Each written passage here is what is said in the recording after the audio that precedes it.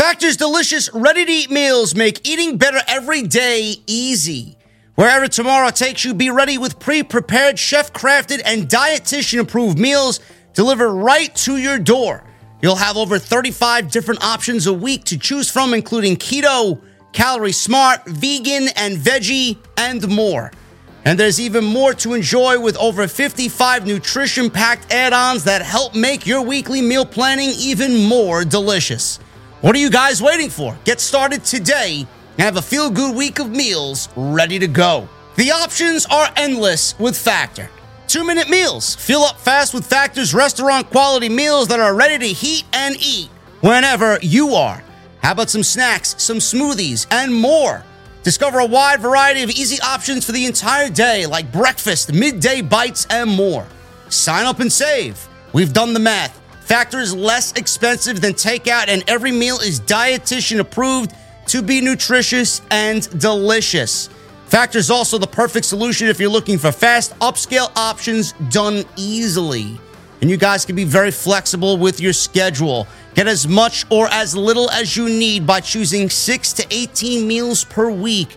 Plus, you can pause or reschedule your deliveries anytime. And the most important part, there's no prep. No mess. Factor meals are 100% ready to heat and eat, so there's no prepping, there's no cooking or cleanup that is needed. If that sounds great to you guys, head to factormeals.com/script50 and use code script50 to get 50% off. That's code script50 at factormeals.com/script50 to get 50% off.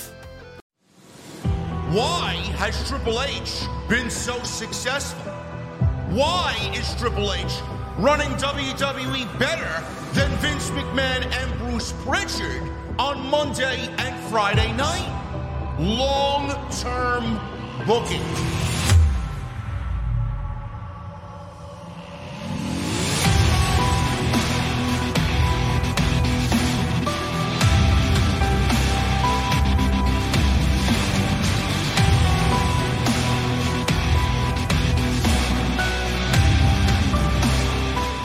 What is going on, guys? Thank you so very much for joining me right here on Off the Script. This is your Friday Night SmackDown post show for November 4th, 2022. I'm your host, JD from New York. As always, coming to you from the OTS venue. Thank you guys so very much for joining me on your Friday evenings, wherever you may be. SmackDown tonight, man. Decent showing for WWE right before Crown Jewel. WWE's in Saudi Arabia right now.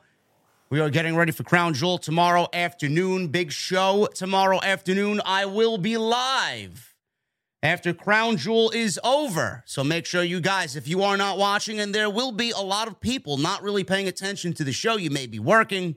You may just not want to watch because of the WWE Saudi deal. You might not agree with it. You might not believe in it. I got you covered tomorrow afternoon as soon as the show is over. So make sure you keep an eye out for the notifications when I go live. But as far as SmackDown goes tonight, man, I thought tonight was a very good show. I wouldn't say it was a great show, but I thought it was a very good show. There was a lot to the show that I actually liked, including that Intercontinental Championship match between Gunther and Rey Mysterio. I am loving what... I was a big fan of Gunther before he even got called to the main roster. I was one of the many people terrified about what Vince McMahon and Bruce Pritchard was going to do to Gunther. Now, I remember back when they had the name change and everybody, including me, was up in arms. How could you do it? Why would you do it? It doesn't make sense. Blah, blah, blah, yada, yada, yada. I think that anger and that frustration is kind of gone. And I think the name has kind of settled in as far as Gunther is concerned. But there's no way Vince and Bruce would have even come close to the Intercontinental Championship. The way Triple H is using the Intercontinental Championship, there's no way that Bruce and Vince would have even come close to booking the title this way. And it's not even that overly complicated. It's organic. It feels natural. And Gunther is being booked like a dominating figure. And tonight's match proved even more so. And I love these this was a true David versus Goliath match. And I love when they just work out organically. Just Rey Mysterio is going on 48, 49 years old, I believe. He is still amazing at what he does. And he's in there against Gunther, and they had a very good match. I would say great match. And that's the type of match that I want main eventing SmackDown. That's the type of match I want main eventing any wrestling show, whether it's Raw, Dynamite, or Friday Night SmackDown. The IC title is in such a good place right now. And it's exciting to really see this because it's the one title that's synonymous with my childhood. I mean, I looked up to Bret Hart. I looked up to Shawn Michaels. I looked up to Mr. Perfect, Razor Ramon, Goldust, all those guys that just looked absolutely stunning with the Intercontinental Championship. And Gunther is really making it a prestigious title again. Triple H is putting the machine behind it and making it a prestigious title again, man. I love it.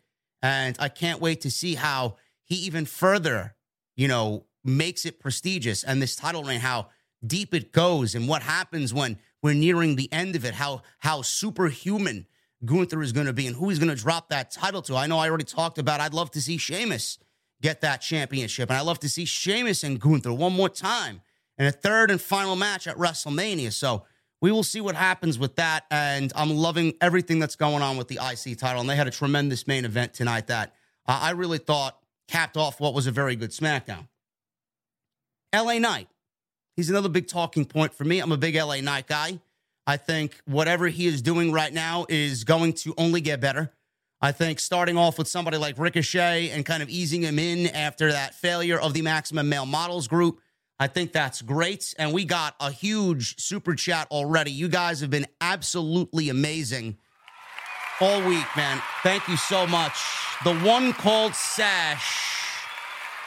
He says, hey, JD, just dropping a gift just to prove a point to your mod Hologram. I don't know what the point is, but I think the point is from you to me, Sash. I appreciate you, or me to you, I should say. I appreciate you, bro. That's incredibly generous of you. I appreciate you being here, man. Thank you so much for being in the venue tonight. We have LA Knight on SmackDown, and I honestly think that he's going to be a major player on this show. Starting him off with somebody like Ricochet is a great idea. Ricochet is so good. He makes everybody look good. So a first feud with Ricochet is the right way to go, in my honest opinion. He's going to be a great addition to the roster. He's going to be a great heel. He may be in the upper echelon top 3 heels in WWE when we start to get this LA Knight train rolling. And I'm loving what we're seeing already. And we'll talk about a little bit more in depth what I think of LA Knight tonight as well. This may be one of the best decisions that Triple H has done since he's taken over for Vince McMahon. And Rampage tonight. AEW Rampage tonight. I did watch Rampage. I felt like I had to just because of Shibata being on the show, wrestling Orange Cassidy. I didn't really want to miss it. I know the community was very excited to see Shibata in the United States for the first time in 5 years. I believe he's had 2 matches already since coming back from that near-death injury that he suffered, headbutting Okada that left him immobile and near death, concussion-related. He looked fantastic tonight. I'm not really overly familiar with Shibata because I don't really dabble in New Japan, but I thought he looked fantastic tonight. And Orange Cassidy, man, I love Orange Cassidy. Been a fan of OC since day one. I know TK is a fan of OC, has been for the duration of AEW. He was one of the guys that TK kind of put trust in immediately. And OC, man, constantly handing out L's to everybody. Man, you love to see it, right? You know, how many people does he anger coming out without the championship around his waist or his shoulder, but he comes out with the fucking backpack and the title in his backpack? How many people does that piss off? Good. He's somebody that knows his gimmick, and I love it. I thought they had a very good match to open Rampage tonight, and I thought Rampage overall was better than Dynamite, which I thought was a absolute misfire for Tony Khan, one of the very few misfires for TK in AEW, and I thought Rampage was better than Dynamite tonight. And then we got that Ring of Honor main event, another ROH main event, and we got some matches booked for Full Gear. some more announcements as far as matches are concerned. That we got the entire Eliminator tournament as well announced. Lance Archer is in there. Ricky Starks is in there. So we'll dabble with some Rampage right at the top. I'm not going to do a full-fledged review. I'll just go over what I thought in rapid-fire fashion about Rampage. But I thought it was better than Dynamite tonight, and hopefully they rebound with Dynamite next week on TBS. But I thank you guys so much for joining me here on the podcast, guys. It's been a tremendous week. Outside of all the bullshit, outside of all the vile and disgusting things that have been said about me unfairly, I appreciate the beacon of light that is you guys, man, and some of the fucking logical ones in the community. I appreciate you guys very much. And we kind of capped off what has been a very tumultuous week last night, Thursday night. Sat right in this chair. No venue. We didn't want to go with the venue. Just me and my old-fashioned. And Don Tony, I can't thank enough, man. Don Tony is an absolute consummate professional at what he does. A great guy is Don Tony. He's got my utmost respect. And he does an absolutely fantastic job with what he does. 25 years in the game. You can learn a thing or 10 from Don Tony. I thank him for bringing me on and kind of stripping me down and presenting me away from OTS, away from the OTS venue, away from what I do here, stripping me down to give you guys a glimpse into who I actually am, how I actually speak, how I actually operate in real life. And that's what that show was. It was not intended to be that way, but it was cleansing, to say the least. We talked a lot of wrestling. We talked about all of the major stories coming out of both AEW and WWE, and we did address the elephant in the room, which was the disgusting act of the AEW women's locker room and the fans to gang up on me and attack me wrongfully. And he gave his opinion on that, but it was a tremendous show, man. We went 3 hours last night. It's on his YouTube channel, and I urge you, if you haven't watched it yet, go and check it out. It is absolutely worth the listen. And I want to thank him once again. I would absolutely be up for another round table discussion or anything involving Don Tony, man. It was a fantastic time, and I want to thank him once again for bringing me into his family and giving me that time on the Forbidden Door podcast last night. I want to thank everybody coming out of our AEW Dynamite review, man. It's probably one of the most viewed AEW Dynamite reviews that Jesse and I have done for obvious reasons. And it goes to show you that I honestly think more people agreed with us than disagreed with us. We had more people watching that Dynamite review than people in attendance at Dynamite, which is crazy.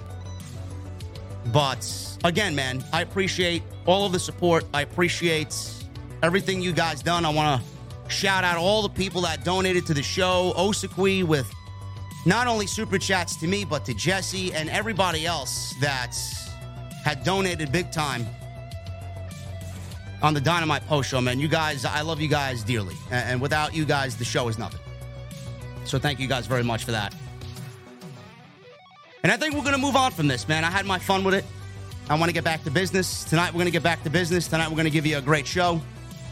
Saturday afternoon, Crown Jewel, we're going to give you a great show. And Sunday, I'll be live with Off the Script, 451. We got tons of news to go over, man. So make sure you guys tune into that. VIP only on Sunday, 8 p.m. You guys know the deal. Follow me on social media at JDfromNY206. That's Twitter, Instagram, TikTok, and Cameo. Links are down below in the description. I have new merchandise coming. Within the next week or so, man. I've collaborated with somebody, a relative unknown, but man, do they do fantastic fucking work. And you guys are going to love this, man, because this is not just any type of merchandise, okay? I do want to get merchandise made from whatever came out of the Jade Cargill situation. I'd love to get somebody to design me 41-1, the 1 in 41-1, or something like that, as a limited edition for this week before she has her match against Nyla Rose. I'd love to get something like that out. I'd love to get something with, for the love of God, please no, or please for the love of God, no. I want to get that on a t-shirt. it's something that is going to resonate with me for a very long time, something that's going to resonate with the community for a very long time. I feel like anytime Jade Cargill is in a tweet from AEW that people are going to post that. Kind of want to make fun of it, man, But as far as merchandise goes, man, we're collaborating with somebody. It's a relatively unknown company. But, they do fantastic work. And that's what I love about this collaboration most. I want to get you guys known to their skill and to their talent, man. And it's going to be a limited release. This is going to be based off of what I say in the intro, man. What the fuck are you guys drinking? Cold beverage. Think of cold beverage. I love my cold beverages, man. You guys know I love my craft beer. You guys know I love my old fashions. It's going to be based around that. There's a certain theme to it. It's going to be an exclusive release. You're only going to have 2 weeks to buy it, and then it's going away. So there's your teaser. I'll put something else up this weekend just to give you guys a glimpse of what's going on. It's going to be awesome. It's going to be great. Hopefully you guys are around to support that. It's going to be really, really special. Make sure you guys hit that subscribe button down below. Turn on the bell for notifications. Very important to turn on the notifications, man. We're going to be live tomorrow afternoon for Crown Jewel, so you're going to want to be in the know. Go check out all the other videos that you might have missed on the channel. Tons of it. Tons of opinion. Tons of opinion. And today's show is sponsored by Honey. Join honey.com/offthescript. Make sure you guys download the free web browser. Start saving some money with Honey. And as well, Super Chats are open. Get them on in. We'll hang out at the end of the show. Give me your opinion, man, via the Super Chats. Love the support. And the membership's always open, always accepting applications to the VIP club. We already got 4 tonight, man. We got BJLJ, new member. Willie Goat, new member. Jamarcus Shaw with a new member. And Nicholas T with a new member. Thank you so much, guys. I appreciate you all very much. And thank you for being here on Off the Script. Jesse talking about, what is Jesse talking about, man? Jesse's talking about feet.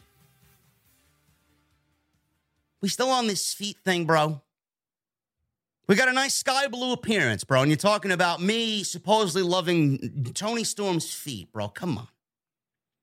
Come on, man. Nobody wants to hear about that. You're going to get me canceled all over again, bro. Give me a break. Anyway, go to his channel. Go and cancel him. I didn't say it. Now, we don't want to cancel Jesse. We love Jesse. Anyway, let's get into SmackDown.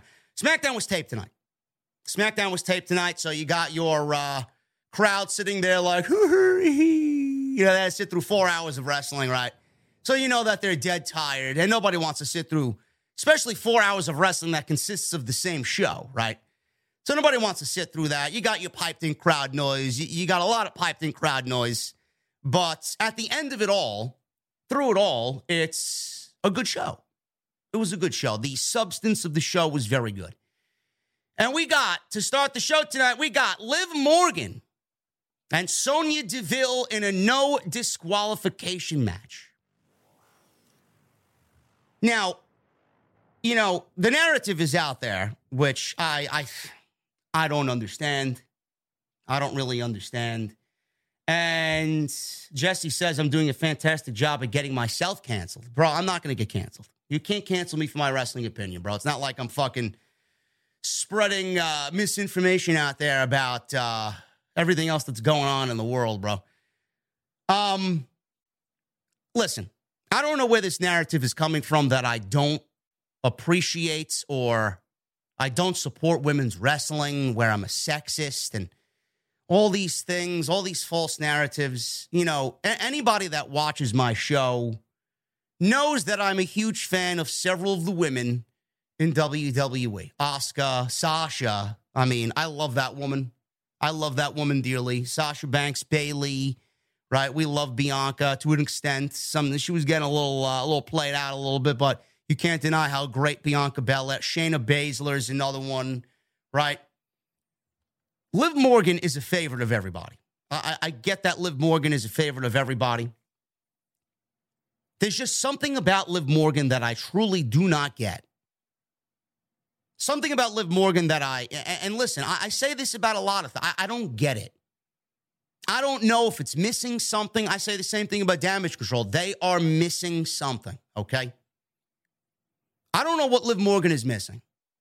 She's missing that extra oomph from my point of view. She is very good, and she's gotten a lot better. I wouldn't say she's one of the top talents in the division. To me, Liv Morgan is a solid, and I don't mean this, with all due respect to Liv Morgan, I don't mean this in any disrespectful way. Liv Morgan is, to me, I would have my starting lineup of 5. Liv Morgan would be my second string. She would be on my bench.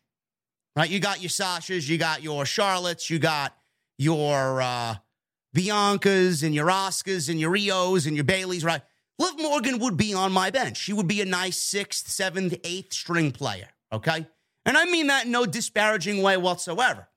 That's just the way I see her. She's missing that extra oomph. I honestly think her offense is not impactful enough for me to believe in what Liv Morgan is doing. I honestly think Liv Morgan goes in there and some of what she does, about half of what she does, is fluff. Now, I also don't get that Liv Morgan is trying to find this inner extreme, this daredevil-esque Liv Morgan. I don't necessarily believe in that version of Liv Morgan. If Liv Morgan wanted to turn psychotic and dark, then I would maybe have a better appreciation for it, because what she did in her babyface run with the Women's Championship and the way she was mistreated and kind of, at one point, the fans turned on her a little bit, and the way her title reign ended, I wouldn't mind if Liv Morgan went dark and went fucking batshit crazy. That's why the rumor of a Wyatt 6 that includes Liv Morgan is a very appealing thing to me. But I just don't really... I'm not fully invested in Liv Morgan. I'm not. She's just there. Now, Sonya Deville, I'm a fan of Sonya Deville. I think Sonya Deville's got a great look. I don't know why we don't get more Sonya Deville. I think Sonya Deville is a very admirable heel character. I really do. She knows how to speak. She's got a great look to her. She's not bad in the ring at all. And what I got out of this match, it's funny, this was basically the same match that we got with Ronda Rousey at Extreme Rules. The thing is, this is what Ronda Rousey versus Liv Morgan at Extreme Rules should have been. This match was 10 times better than what we got with Liv Morgan and Ronda Rousey at Extreme Rules. Now, what does that go and show you? I don't think I could blame Liv Morgan for the fucking very mid match that we got at Extreme Rules, and that's exactly what it was to me. It was a very lackluster affair. So how much of that can we actually pin on Liv Morgan? Sounds like to me, and it looks like to me, that most of the blame should be placed on Ronda Rousey. She doesn't make anybody look good. Ronda herself is not good. Ronda's run has been terrible. Nothing she's done, promo, in ring, what she's done for the division, what she's done for the championship, she's done nothing right and nothing of note and nothing good. She sucks. Ronda is terrible. And the division would be better off without Ronda than where Ronda is right now, holding the championship. This match was better than what we got with Liv Morgan and Ronda Rousey at Extreme Rules. They worked well together. They both worked very hard on this, and they had weapons, they had tables, there was a nice table spot, there was a "This is awesome" chant, which might or might not have been piped in, I don't know. So Deville, she started off with some quick strikes, she rolled out of the ring, playing her heel character. She grabbed the kendo stick when Morgan leapt off the steps. They fought over the kendo stick on the outside with Deville getting Morgan where she wanted her, taking the kendo stick. Morgan recovered, got a hold of the kendo stick again. She smashed the kendo stick into pieces over Deville's back. The fans broke into a loud we want tables" chant. The nice shot of Liv Morgan holding the destroyed kendo stick. It looked like skewers, barbecue skewers, that were broken into 4 or 5 separate pieces. That looked nice. That was a nice visual. So Morgan, she goes to the outside. She pulls the table out from underneath the ring. Deville cut her off, put the table back under the ring to booze. So, obviously, the fans want tables. Deville is the heel. No, you ain't getting a table, bitch. You ain't getting a table, man. Morgan fought back with a pair of suicide dives. Fans broke into another "We Want Tables" chant. Morgan gave them what they wanted, pulled out the table again. Morgan took a little bit of time setting up this table. This allowed DeVille to kind of get in there and attack and stopped whatever Morgan was doing. DeVille attempted a German suplex. Now they're on the apron. She attempted a German suplex off the apron through the table that Liv Morgan set up. At first, Morgan held on to the top rope. You ain't going to grab me. You ain't going to put me through this table. She held on for dear life. She then changed her mind, did Liv Morgan. There's no I in team, but there is one in Indeed, and that's the hiring platform that you need to build yours. When you're hiring, you need Indeed. Instead of spending hours on multiple job sites searching for candidates with the right skills, Indeed's a powerful hiring platform that can help you do it all. One of the things I love about Indeed is that it makes hiring all in one place so easy because Indeed does the hard work for you. They show you the candidates whose resumes on Indeed fit your description immediately after you post so you can hire faster. Join more than 3 million businesses worldwide that use Indeed to hire great talent fast. Start hiring now with a $75 sponsored job credit to upgrade your job post at Indeed.com/Blue Wire Sports. Offer good for a limited time. Claim your $75 credit now at Indeed.com/Blue Wire Sports. That's Indeed.com/Blue Wire Sports, and support the show by saying that you heard it on this podcast. Indeed.com/Blue Wire Sports. Terms and conditions apply. Need to hire? You need Indeed. She let both of them go through the table. She let go, and because she loves pain and she loves destroying her body, she allowed Sonya Deville to pull her off the ring apron and off the ropes and go through the table. So that was a nice looking spot. Nice bump there. It made nice impact. She changed her mind. Like I said, both go through the table. We go to a commercial break. DeVille took it to Morgan with a knee back from commercial. We get a knee to the face, near fall. DeVille started throwing a bunch of chairs in the ring. Morgan regained control at this point. Morgan went for a superplex off the top rope onto the pile of chairs. DeVille didn't allow that to happen. She slipped out, powerbombed Morgan onto the pile of chairs. She goes for a cover, 2 count. She thought she had the match won. Fans erupted in a "This is awesome" chant. DeVille went for her finisher. The match at this point was about to come to an end. She went for a finisher. Morgan broke free of the finish attempt.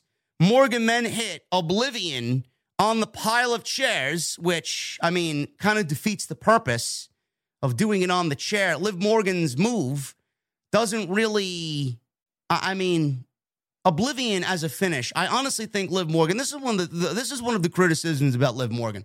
I think her finisher is weak. She does Oblivion on the chair, which doesn't look good because it looks like it actually harms Liv Morgan more than it does Sonya Deville. Oblivion onto the pile of chairs. 1, 2, 3, and that was it. That was it. Liv Morgan wins, and they're continuing with this Liv Morgan trying to get back into the title hunts.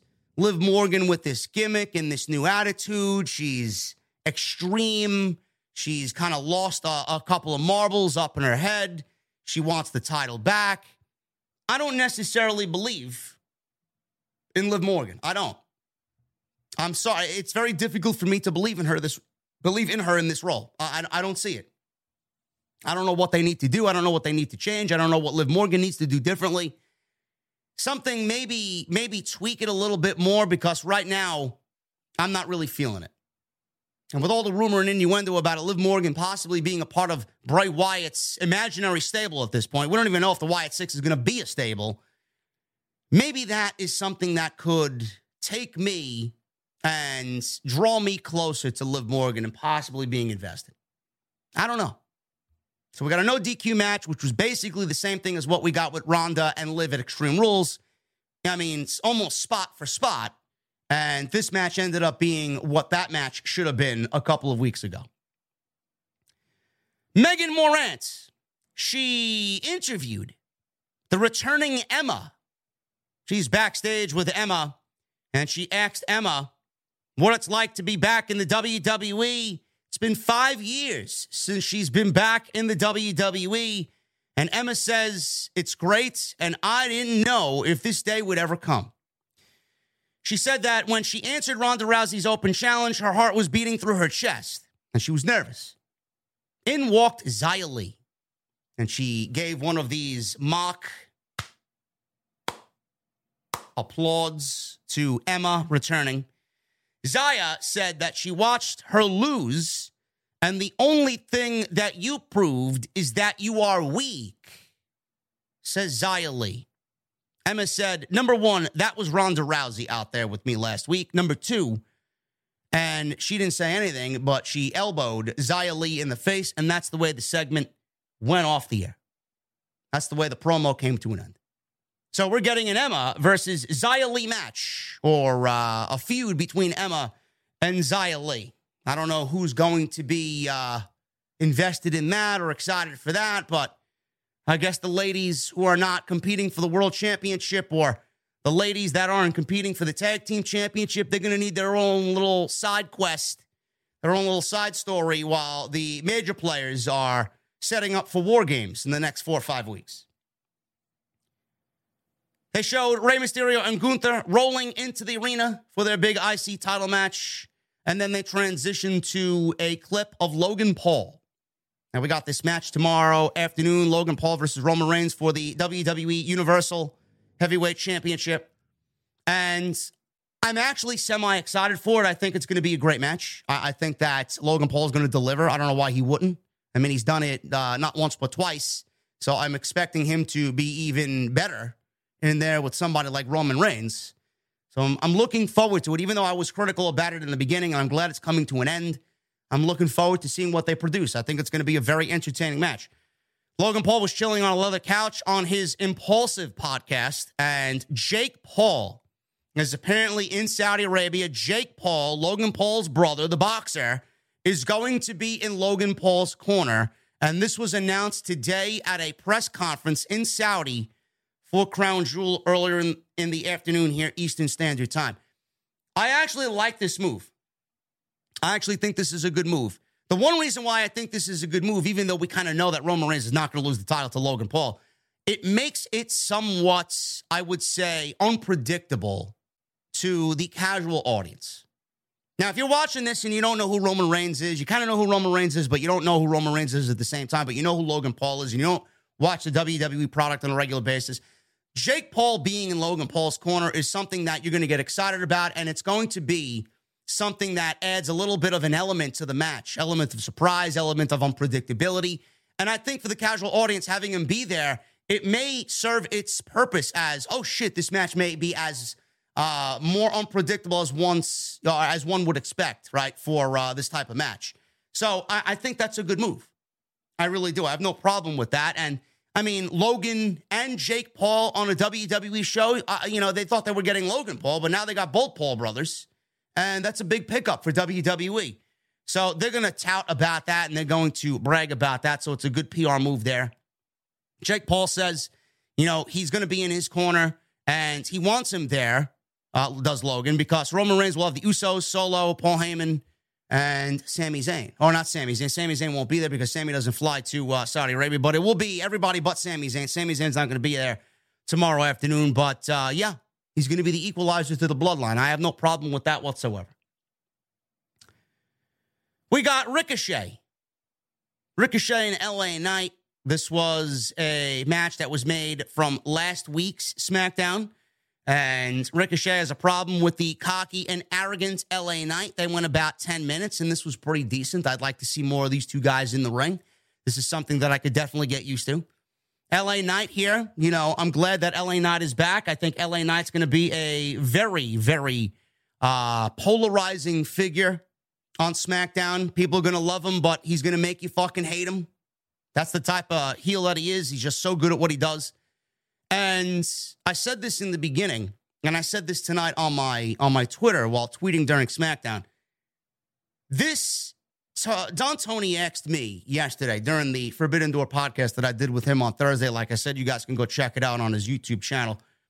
He asked me, what was the biggest return? What was the best return in WWE with Triple H in charge, with Triple H taking over? What has been the best return so far? Believe it or not, I don't know if it was a trick question because he knows I don't really like, Braun Strowman. But I actually said Braun Strowman. And the reason why I said Braun Strowman was because, one, LA Knight hasn't been on the WWE roster the entire duration that Triple H has been back. They teased it for several weeks before they actually made the transition from Max Dupree to LA Knight. So if it was something that we got right at the top of Triple H's takeover, I would probably have said LA Knight. But I said Braun Strowman. And the reason why I said Braun Strowman is because I think Braun Strowman's been booked pretty perfectly since he's come back. And if I was to make another take about what Triple H has done, what has been one of the best creative things that Triple H has done since being in charge, taking over Vince McMahon, this is probably at the very top, near the very top of Triple H's creative decisions. LA Knight being taken out of Maximum Male Models to be given his old theme music back, his own look, and his personality. It is going to be something that's going to elevate SmackDown to be a better show. LA Knight is going to effectively make SmackDown a better show when he is on. Every promo that LA Knight cuts is going to make SmackDown a better show. Every match that LA Knight is in is going to make SmackDown a better show. That would have never happened with Max Dupree and the Maximum Male Models. He would have easily been forgotten and nobody would say anything positive about Max Dupree. Just the God-honest truth. The gimmick needs to die. I'm glad that it's gone. It serves no purpose. It's a Bruce Pritchard, Vince McMahon project. Get it out. Nobody wants it. Nobody cared for it upon arrival. Get it out. Now we got LA Knight. LA Knight is going to be a major heel in the WWE, and this is the type of heel that the WWE roster, not only the WWE roster, this is the type of heel that SmackDown needs. You got your Roman Reigns, you got your Gunthers. Who else on that roster? And Bloodline, I wouldn't even say is like heel yet. They're tweeners. They get just as many cheers as they get boos. How could you boo the Bloodline? Look at what Sami Zayn has done to transform the Bloodline. I don't even consider them heels. They're tweeners. They're in between.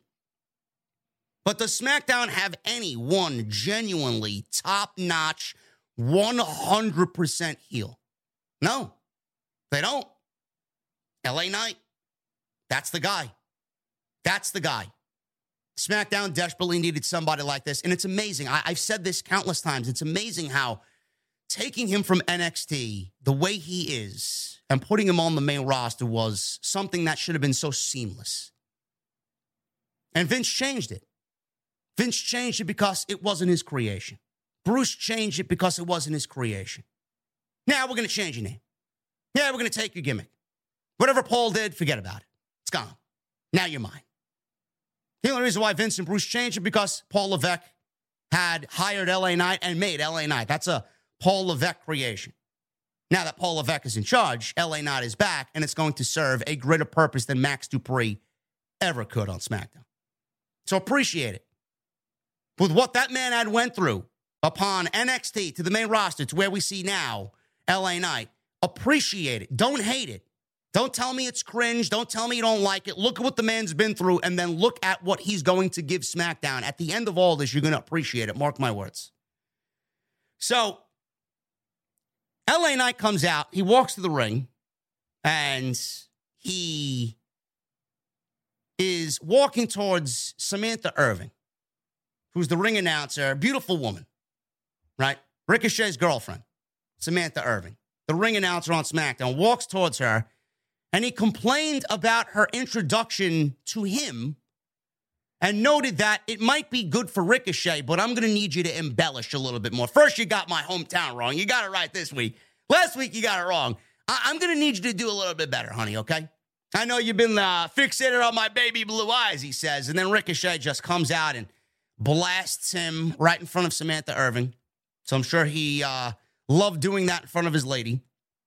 So he hit Knight with a suicide dive, and then he was in control. He set up for another dive. Knight grabbed his leg to take over, and Knight, kind of taking control of this match, attempted a second rope moonsault, missed. Ricochet teased a dive, but did a backflip in the ring. He posed. LA Knight dropped Ricochet on the top rope. He took the match over at this point. Knight hit a running knee on the apron, followed by a slingshot shoulder block, and he started mocking Ricochet's pose in the middle of the ring, did LA Knight. Knight slowed the pace down a little bit with the chin lock. Everybody slows the match down in WWE with the chin lock. Ricochet broke free, hit a flying crossbody. Knight recovered quickly with a jumping neck breaker for a 2 count. Knight sat on the top turnbuckle, mocked Ricochet. Ricochet leapt up, caught Knight with a Hurricane Karana, which looked picture perfect. He goes for recovery, gets a 2 count. Ricochet fired up, hit a standing shooting star press for a near fall. He then leapt off the top rope. Knight avoided whatever Ricochet had coming. And the finish came when Ricochet rolled up Knight. He reversed Ricochet's roll-up, hooked the tights, and held on to the rope behind the referee's back. She didn't see it. And I believe it was Jessica Carr. 1, 2, 3. And LA Knight steals a victory from Ricochet on SmackDown.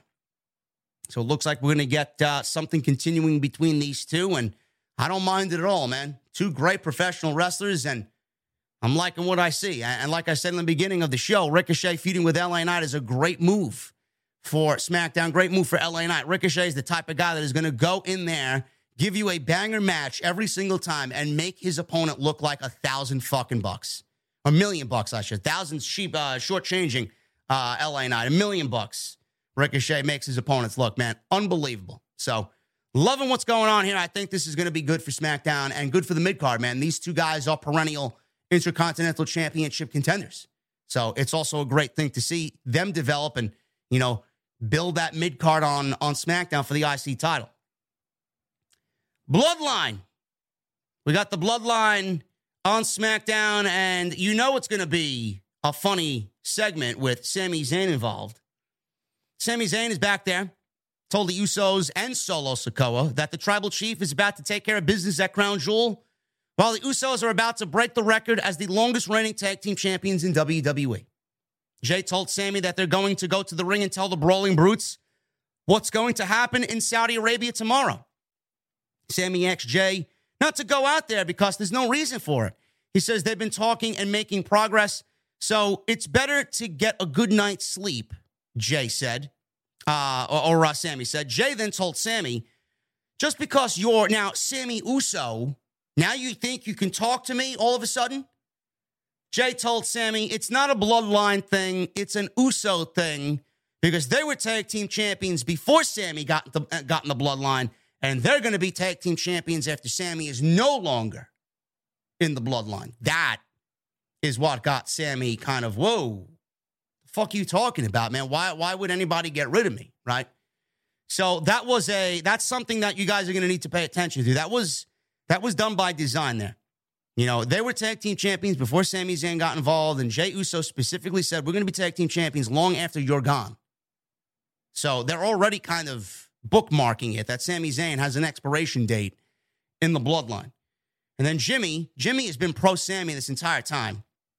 Even with his brother kind of going off the chains, he's been pro Sami. He sided with Sami more than he sided with Jay. So Jimmy says, he makes a good point, my dog. He looks over at Sami, and then he follows Jey Uso to the ring.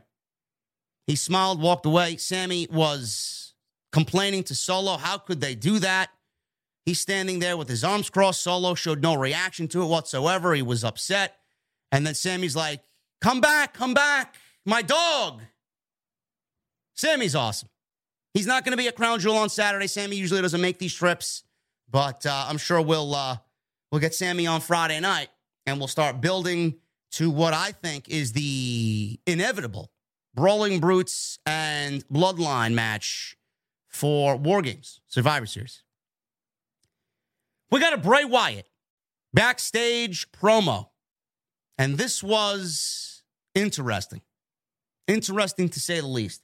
Now, we got 2 Bray Wyatt promos, 3 Bray Wyatt promos, 2 in the ring and 1 in the back since he's been back in WWE. I honestly think that the first one kind of hit home a little bit because it was a stripped down Wyndham, and I think it was a lot more genuine than people really expected for him to go out there and cut that type of promo. So it was very unexpected to hear him sound, that way and talk that way after what we know of him and what we've seen of him in his past run.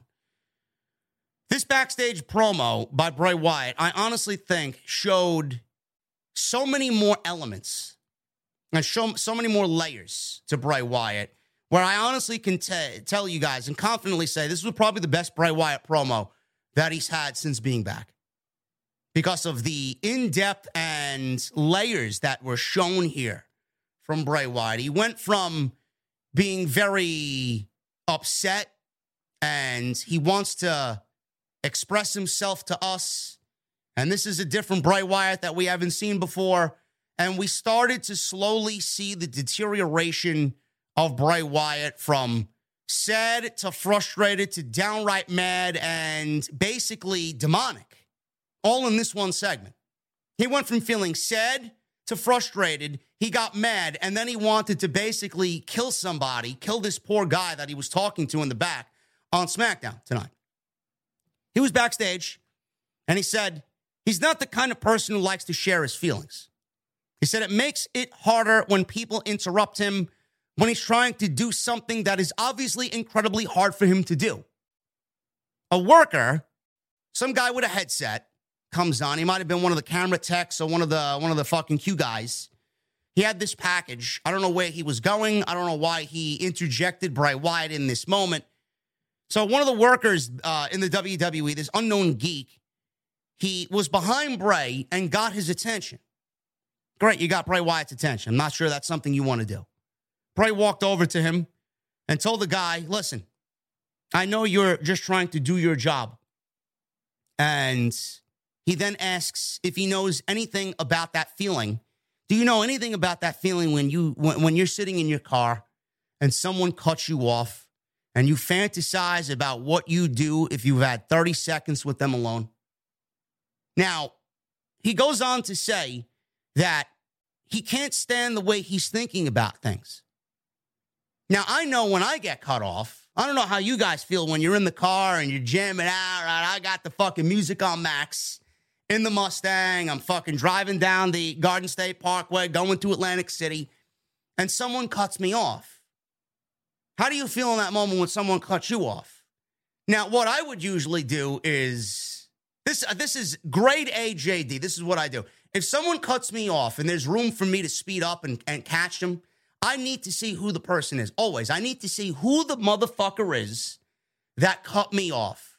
Are you a fucking 60, 70-year-old geezer thinking that he's cool in his nice little fucking sports car?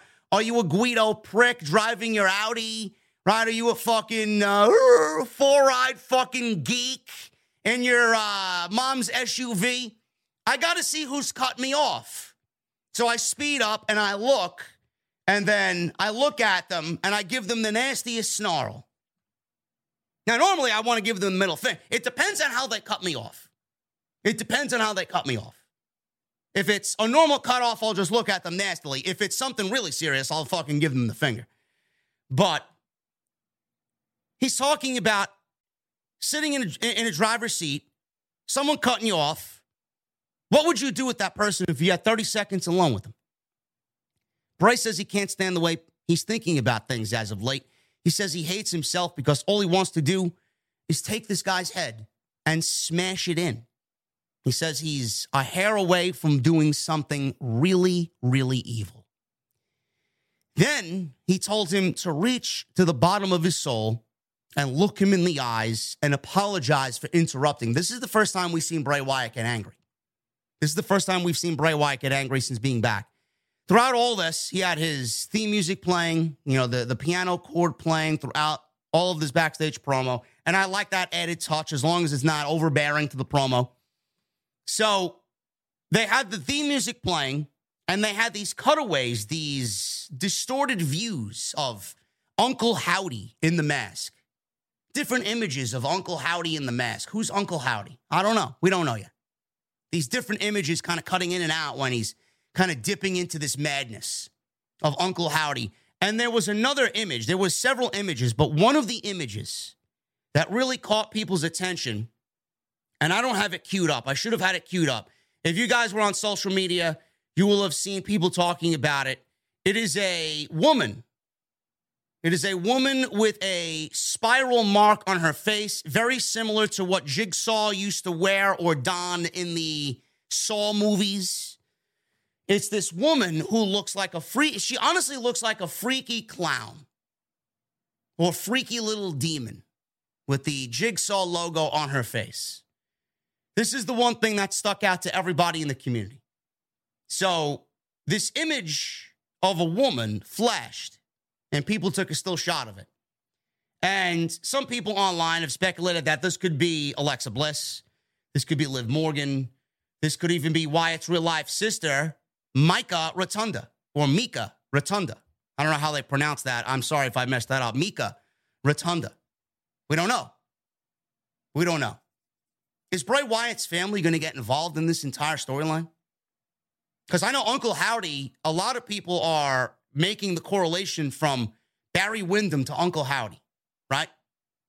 I don't know if that's going to be the case. It could be something that's modeled off of Barry Windham. I can't see Barry Windham making his way to WWE television and playing a character in Wyatt's universe. But it could be somebody kind of taking who Barry Windham is to the Rotunda family and putting it in storyline. Who's under the Uncle Howdy mask? We don't know. I mean, it could be Bray himself. It could be Bo Dallas. It could be Bo Dallas. It could absolutely be Bo. You don't think Bo could pull off a great Bray? There were rumors going around at WrestleMania. It wasn't even Bray under the Fiend mask wrestling Randy Orton, that it was Bo Dallas. And Bo Dallas, I remember watching skits earlier in the week of Bo Dallas and Curtis Axel making fun of Bray Wyatt and Matt Hardy when they were a tag team. Bo cut a great promo, pretty much doing Bray Wyatt, doing his brother. It could be. Then you got the whole earring thing, the whole earring conspiracy. Uncle Howdy had this cross-like diamond earring that he was wearing on his, I believe it was his right ear.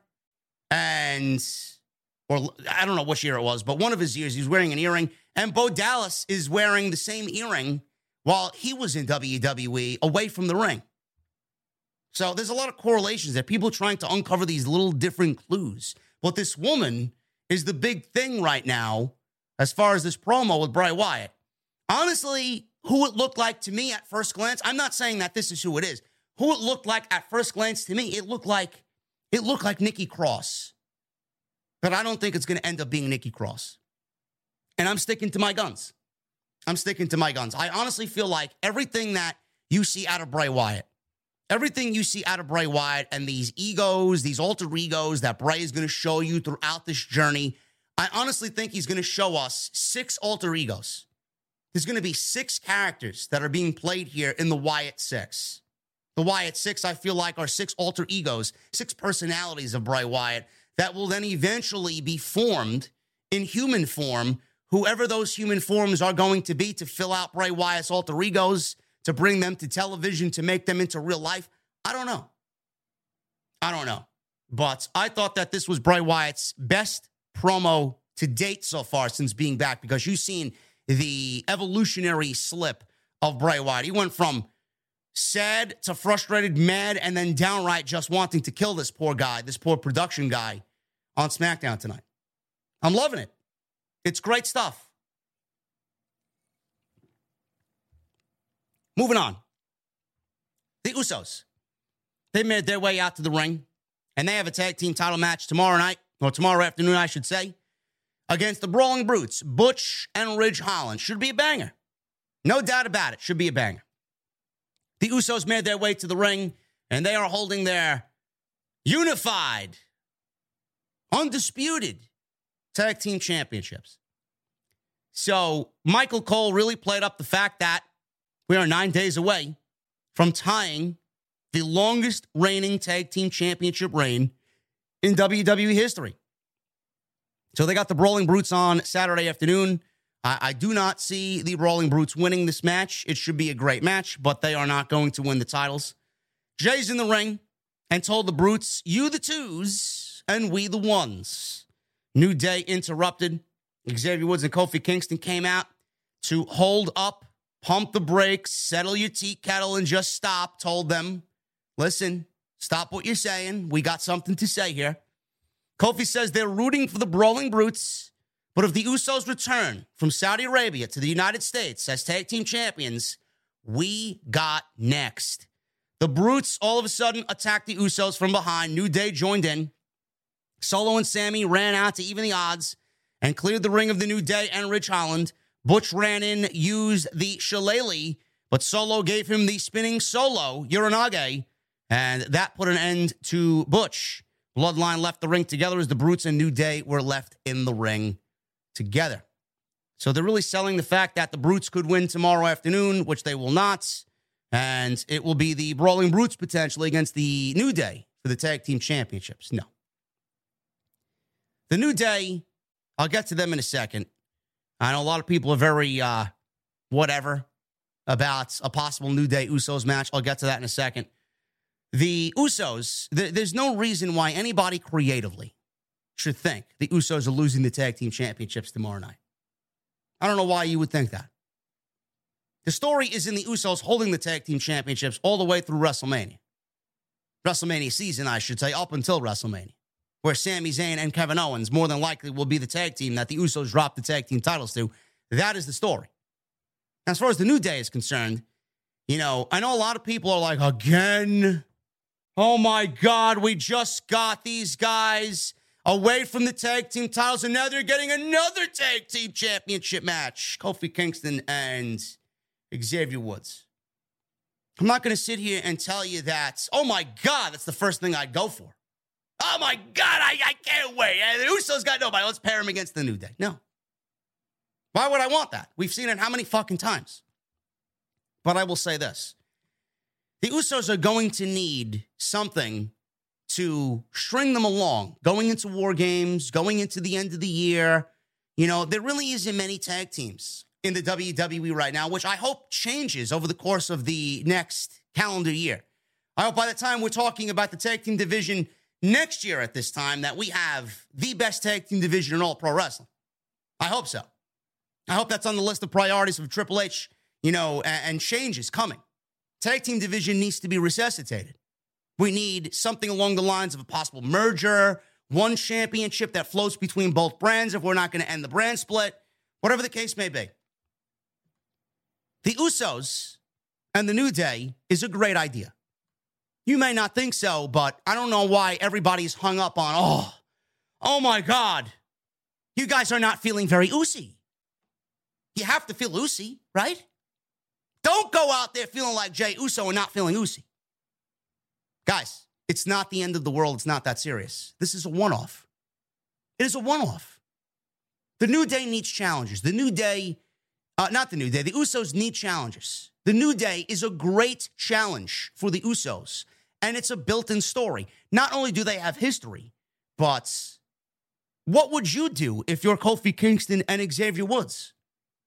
Seeing that the Usos are holding the tag team championships that you once held, you broke the record for the longest reigning tag team championship title reign in WWE history. Would you sit idly by and not want to defend your record? I don't understand that. Why would you not expect them to go and do that? I know I would. I think that's a great move. They have history. The record is going to be broken. They're going to try and put a stop to it. They won't. They're going to try and put a stop to it. And it's a one-off. And here's the kicker, guys. Here's the kicker. Please tell me when I'm telling lies. Have the Usos and the New Day ever had a bad tag team match? Have they ever not had a banger? The Usos and the New Day pretty much own one of the best Hell in a Cell matches of all time. So why would anybody complain about the New Day and the Usos if there's a built-in story and it's logical? Your intelligence is not being insulted by this match being made. You may be thinking, the tag team division's weak, they're going back to the New Day, but it's not a 4, 5, 6 week long build. This is not a major program for the tag team championships. This is something that falls a few days short of the actual reign being broken. Why wouldn't we want to go and do that and explore that? I love this. I love everything about this. And then they can continue feuding with the Brawling Brutes, going into War Games, and boom. Maybe we get the Brutes and the New Day against the Bloodline. We could even transition into that because the Brutes are 3, the Bloodline's 5. So we could get the Brutes and the New Day. Everybody's thinking, well, the Brutes are only 3. Who are we going to get to team with the Brutes if we're going to do the Brutes and the Bloodline and War Games? New Day. There you go. 3 + 2 is 5. Look, I did simple mathematics. I was thinking maybe a Drew McIntyre or a Kevin Owens, right? I'd love to see those two guys, but who knows? Who knows what they got planned for War Games? But there you go. Why not? That's a great War Games match. The New Day and the Bloodline have history. The New Day and the Usos specifically have history. The Bloodline and the Brutes, they've been brawling. This has been a thing on TV. Why not? Butch has had several War Games matches under his belts in NXT. Putting Sheamus in there is going to be fucking absolutely fantastic. I love it. It's going to be great. Stop complaining. Kayla Braxton. She interviewed Rey Mysterio backstage. She asked if winning the IC title will give him the fresh start that he needs. Rey says he's given his life to the business and he's always shared that with his son. He said now he's haunted by those memories and misses his son. He says he wants to show the world that even when the worst happens, you have to fight on. He said his chest still hurts from Gunther's chop last week. He says he's going to turn that pain into rage and use it to become the WWE Intercontinental Champion. Natalya. Natalya is whatever. Shayna Baszler. More Shayna Baszler on my TV, man. We love Shayna Baszler over here. Shayna Baszler actually came out with Ronda Rousey. This is finally, after all these months of absolutely nauseating television with Ronda Rousey.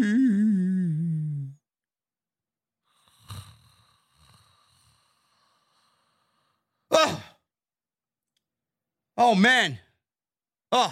Terrible nightmare about Marina Shafir and Jade Cargill, man. Holy shit. That's what woke me up from my my nice little nap here, man, mentioning Ronda Rousey. Nobody wants Ronda on television. But Ronda and Shayna, this is something I can get behind. A dangerous 1-2 combination. I don't know why we haven't explored this before this. This is the first time that I've seen Ronda on television, and it felt right. Ronda on television, for the most part, has been absolutely nauseating television. Everything she's done has been terrible. Now she's paired with Shayna. I don't know what they got planned, but Ronda with Shayna, this is something that I can get behind. What they do with it, I don't know. We'll have to see. But Baszler wins in 3 minutes here, and she won decisively with a Kirifuda clutch. I mean, I'm not going to sit here and fucking go over Natalya and Shayna Baszler match that ended in 3 minutes. Kirifuda clutch, and that was pretty much it. And commentary even kind of hyped up Ronda and Shayna, saying that she and Ronda make a very terrifying duo, a very formidable duo. Good. Baszler wins in 3 minutes. Natty came up with a bloody nose. So, yeah, Shayna looks like she may be going back. Triple H looking like he's taking Shayna back to the Queen of Spades era of NXT. This reminded me a lot of what Shayna did in NXT, and I cannot sit here and tell you that I hate this because of Ronda's involvement. I love this. Shayna, besides Asuka, is the best NXT Women's Champion of all time. It's not Mandy Rose. It's Asuka and Shayna. And I love that. If we start seeing Shayna and Ronda together and we get Shayna back to being black and gold Shayna, this is going to be a great story going into WrestleMania season with Becky Lynch, because I think they fucked up that Becky and Shayna feud when they did it around WrestleMania 35? 36? That shit sucked. So I love that. I think that's going to be awesome. Becky's going to have to deal with Ronda and Shayna. That's some pretty decent television there, man. That's got a lot of promise if they book it correctly. MVP. He's there. And he said he had a surprise for Braun Strowman. Now, MVP's in the ring, and I predicted that this was going to happen. How many jobbers can Omos and Braun Strowman beat? They're going to compete in jobber matches. How many jobbers can each one beat in enhancement matches? So MVP introduced 5 wrestlers that he handpicked to wrestle Braun Strowman tonight. So when those 5 came out, Braun charged out and knocked them all down, basically like human bowling pins. He then attacked MVP. He threw MVP into the ring apron, and he beat up on MVP. Omos is not there. Omos was not at SmackDown. And Braun gave MVP, before all of this came to an end, he threw him into the barricade, gave MVP a power slam in the middle of the ring. Braun gave him a second running power slam, and the crowd wanted the third one, but that was being kind of dumbed down by Wade Barrett. He started yelling at Braun Strowman to stop, and then Braun gave MVP a third power slam because the fans asked for it. Listen, I don't want to see this match any more than you guys want to see this match. I don't. But if they keep it to a minimum, and I'm not sitting here praising, this match, I want to see this thing. No. If they keep it to a minimum, and they let them go out there, because what Braun Strowman did with Otis was quick. 5 minutes, 6 minutes tops, and it was, I wouldn't say a banger, but man, it was fucking fun, and the crowd was eating out of the palm of their hands. If they go and do 5 minutes, and they go and do fucking destruction for 5 minutes, I think this could be a really just passable, serviceable match. I don't want to say good. I doubt it's going to end up being great. Serviceable match, to a point where what I want to ultimately happen is for me to watch this and not feel contempt or rage to come on here on Saturday afternoon and fucking tear this thing a new asshole. I don't want to do that. I want to give them the benefit of the doubt because, like I said, I think Braun Strowman's been booked perfectly since he's come back to WWE. Omos, nothing's going to save Omos. Omos is terrible. But if Braun and Omos go out there and do what they do best, and Braun has a couple of positive qualities about him. Omos has his height, and that's about it. 5 minutes. Prove me wrong. Prove me wrong. That's all I want. Hopefully they don't bomb and stink up the joint, but, again, I can't really know with Omos being there. I can't remember the last time he's done anything of note. Kayla, she tried to interview GUNTHER. Ludwig Kaiser took the microphone from her and handed it to GUNTHER. Giovanni Vinci stood by him as GUNTHER said he will defend his title with dignity, with respect, and with honor. He said Ray has no honor, which is why his son turns his back on him. He said one thing will never change, which is him being the WWE Intercontinental Champion. Next week on SmackDown, man, shaping up to be a damn good show. They announced Shinsuke Nakamura versus Santos Escobar. So we got Santos in a one-on-one match. I'm very excited to see that. Santos is one of my guys. I love Santos Escobar.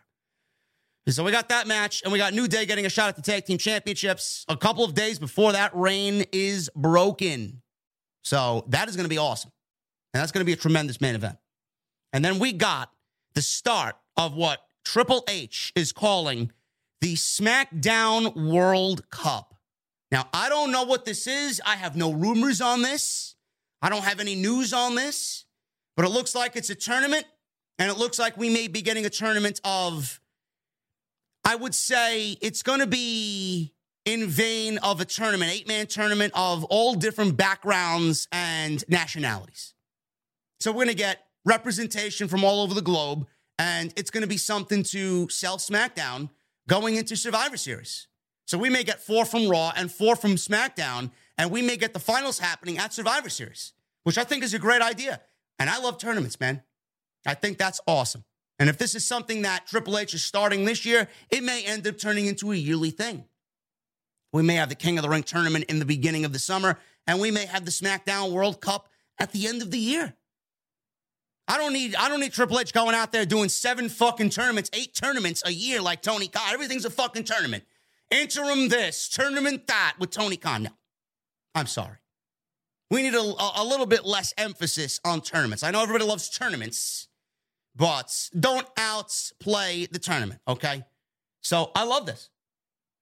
I think this is great. Very interested to see how this all materializes going into next week's show. And if I hear anything, I'll obviously talk about it on Sunday's show, because I'm sure we'll have more information on what this is going to entail on next week's SmackDown.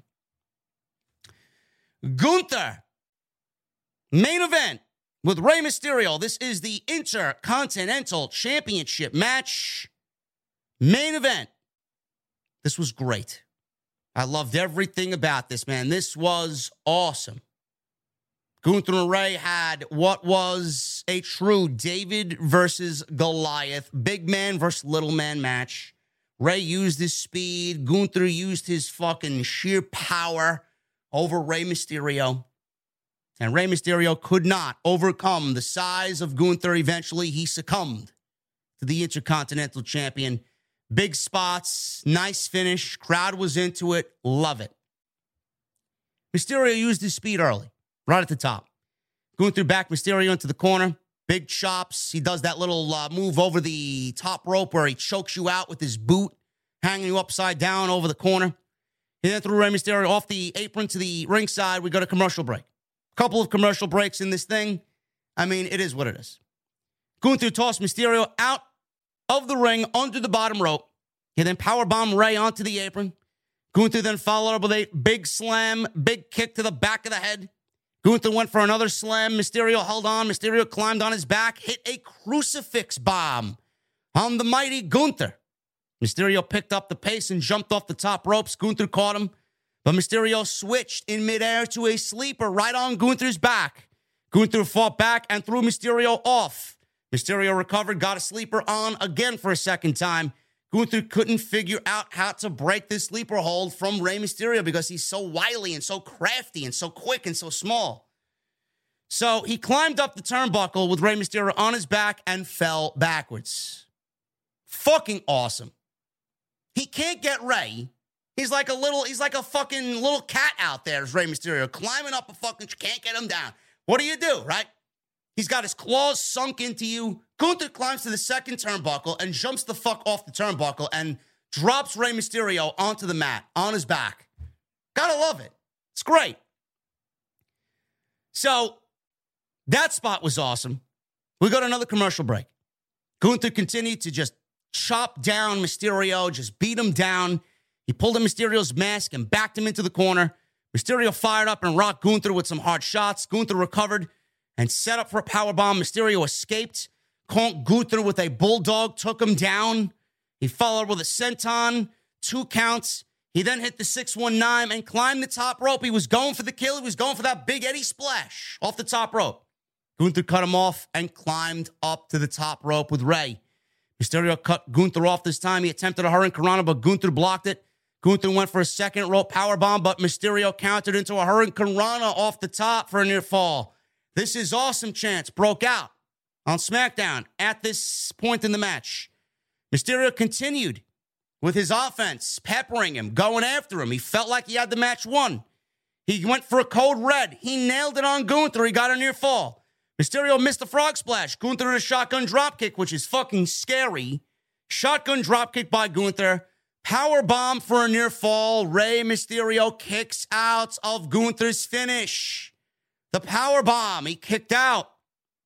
Gunther's frustration all over his face. Sold it great. So we went for another power bomb. Mysterio set up for a 619. Had him in position. Gunther recovered. Took him to Mysterio with a boot right to the face. He pulled Mysterio by his arm to the middle of the ring. Clothesline. Midair. Took him out. That was it. That was the finishing blow. That was the end of it.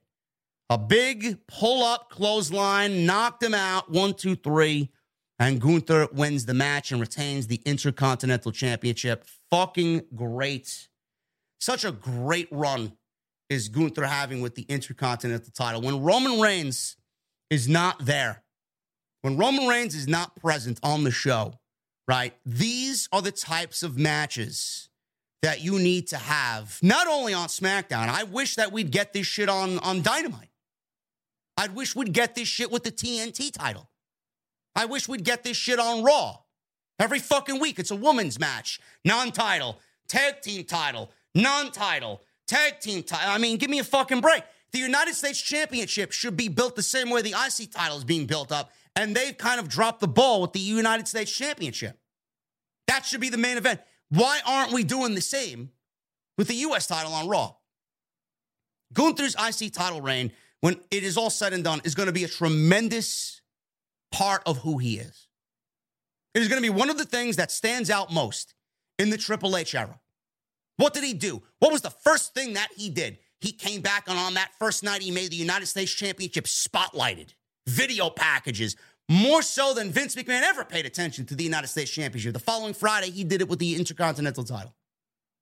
And now look at where we are.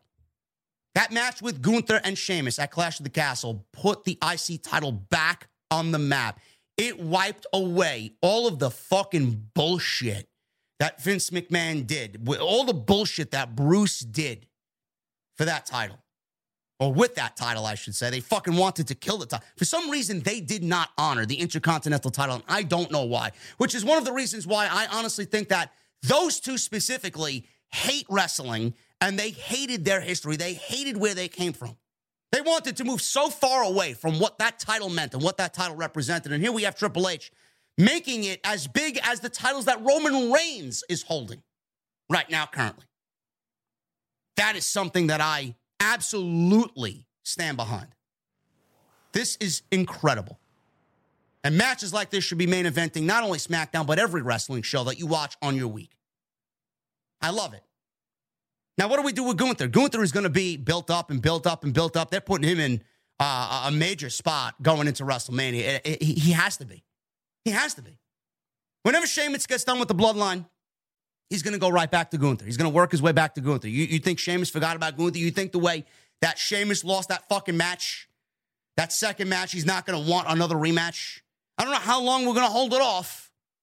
But if they don't do that match at WrestleMania, a fucking crime. It is creative malpractice. Sheamus getting the IC title against Gunther at WrestleMania. That is a WrestleMania match waiting to be in the history books as one of the best Intercontinental title matches in WrestleMania history. Why would you ever not do it there? Can they bring us now with Sheamus all the way to WrestleMania? I don't know. It's going to be interesting. It's going to be a very interesting situation, but my God, man, is Gunther fucking tremendous. Absolutely tremendous. In every sense of the word as Gunther. And I finally was at a place where I was at ease. I think everybody is with Triple H in charge. Gunther is going to be a world champion on this brand. When Roman Reigns is no longer in the discussion of world champion, Gunther is going to be at the top of the card. He's going to be your dominating heel that is going to own this show. And Gunther's gaining respect from the fans as well because the matches that he puts on are nothing but fucking bangers. And just by that alone, you appreciate what he brings to the table. Fucking great. Love it. Rampage. We're going to talk. I'm going to spend like 5 minutes on Rampage. We're going to spend 5 minutes on Rampage. We're going to talk about what had happened with the show tonight. Just briefly, just give my quick thoughts about Rampage. But before I do that, I want to make sure you guys are hitting the thumbs up, man. Make sure you guys hit the thumbs up. I see 618 likes. I feel like, because I didn't mention, I need 1,000 likes minimum on the post show, on the stream. So if you guys are in the chat and have not hit the thumbs up, I'm going to need you to hit the thumbs up. Plain and simple. Super chats are open. Get them on in. And we got 5 new members tonight, VIPs. Come on in, man. I'm welcoming all new VIPs. Applications are open. So make sure you get them on in and become a VIP channel member right here on OTS. Rampage. I thought Rampage was a better show than AEW Dynamite in many different cases. I thought Dynamite was all over the place. I thought Dynamite was a very, very lackluster effort from Tony Khan. And I feel with Rampage tonight, it felt like a bigger deal. I don't know why. It just did. Now, normally I don't watch Rampage. I gave up watching Rampage because largely nothing happens on Rampage, but I felt like I needed to watch the show tonight. Okay? Shibata. Katsuyori Shibata. This is his first match in the United States in 5 years. He wrestled Orange Cassidy, and I thought this was a very good match. Surprised that they actually opened the show with it, but they wanted to start off hot, and I can't really blame them for that. I said on Wednesday, And I'll quote what I said. You know, I feel like Tony Khan is booking Dynamite and Rampage for Tony Khan. I don't think he's necessarily doing it for the fans. He's marking out, booking these shows. I'm like, why is this match happening?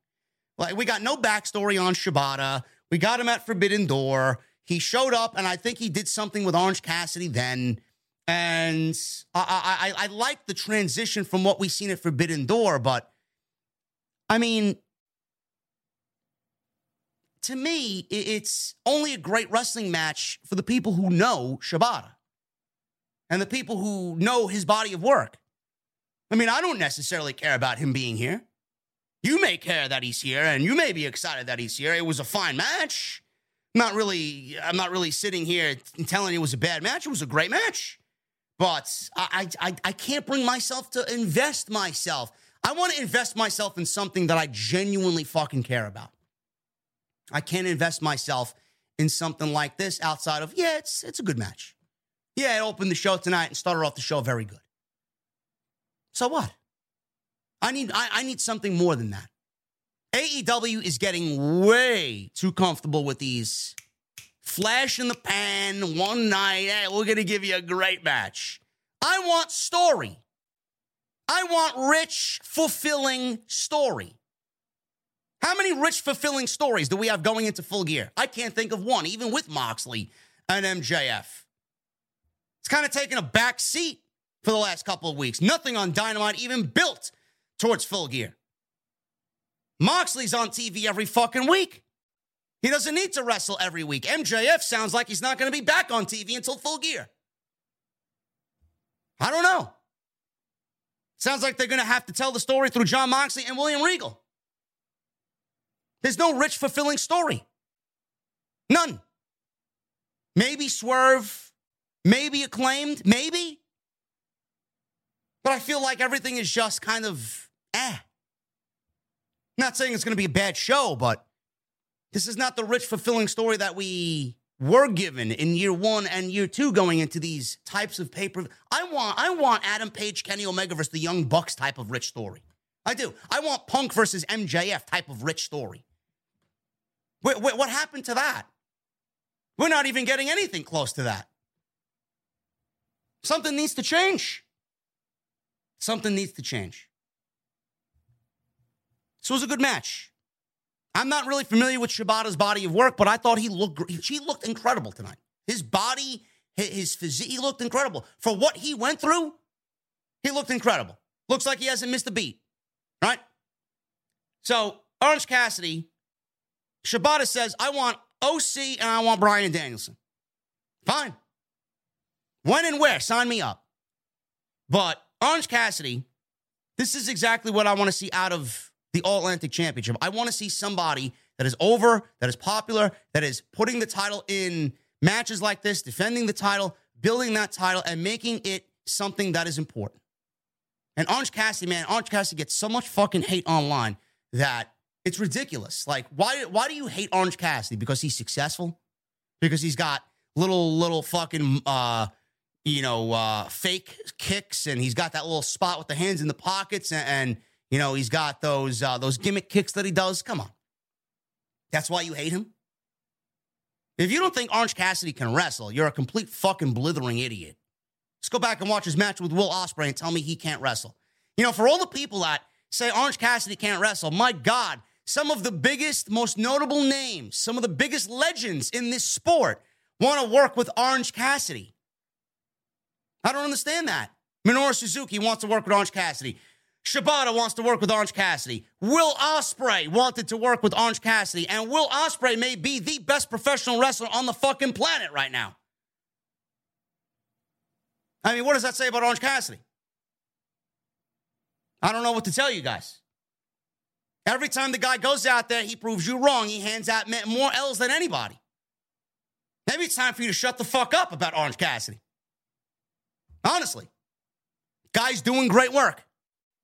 And the guy is more over now than he was ever before. Tony Khan trusts him. He's one of the highest rated segments, not only on Dynamite, but anytime he's on TV. He's a great PR guy as well. Tony Khan's going to send someone like that out to do PR. Kids dress up as him. cosplay as him during Halloween. He's a great all ages demographic type of guy. He's got more positive than these marks online could ever realize. Enough. This was a very good match. Orange Cassidy stood up. Shibata brought it. Worked some of that strong style with Orange Cassidy. Orange Cassidy ended up winning in about, I would say, 13 minutes or so. With a orange punch, knocked him out. Good stuff. Mike Tyson on commentary. I could barely hear anything he was saying, but he was out there stepping over everybody's toes. He didn't sound overly offensive on commentary, but, I mean, I was even questioning even bringing him to commentary to do anything. Of all people, you're going to bring Iron Mike Tyson to do commentary? The great Shibata. He called Shibata. It was innocent at best, and Mike Tyson's there for the appearance just to sell the show. The live atmosphere in Atlantic City, a city that Mike Tyson is very synonymous with. Britt Baker and Jamie Hayter beat Madison Rayne and Sky Blue. Didn't really care about this at all. This was more about Jamie Hayter and Toni Storm at the end of the match. They laid Toni out. I'm very much looking forward to Toni Storm and Jamie Hayter at Full Gear. I think it's going to be a tremendous match. It's going to be a women's championship match that absolutely lives up to what the women's championship matches should be, in my honest opinion. Sky Blue. Listen, I know everybody loves Sky Blue. I do. I think Sky Blue is a very beautiful woman. I get where you guys are coming from. I'm not looking for Sky Blue to wrestle in the ring and strictly pay attention to her looks. She looked very good tonight in the ring. She was very good in the ring tonight. This was probably the best I have seen of Sky Blue since I've seen her on AEW television. She was in there with Britt. She was in there with Jamie Hayter, and she looked good.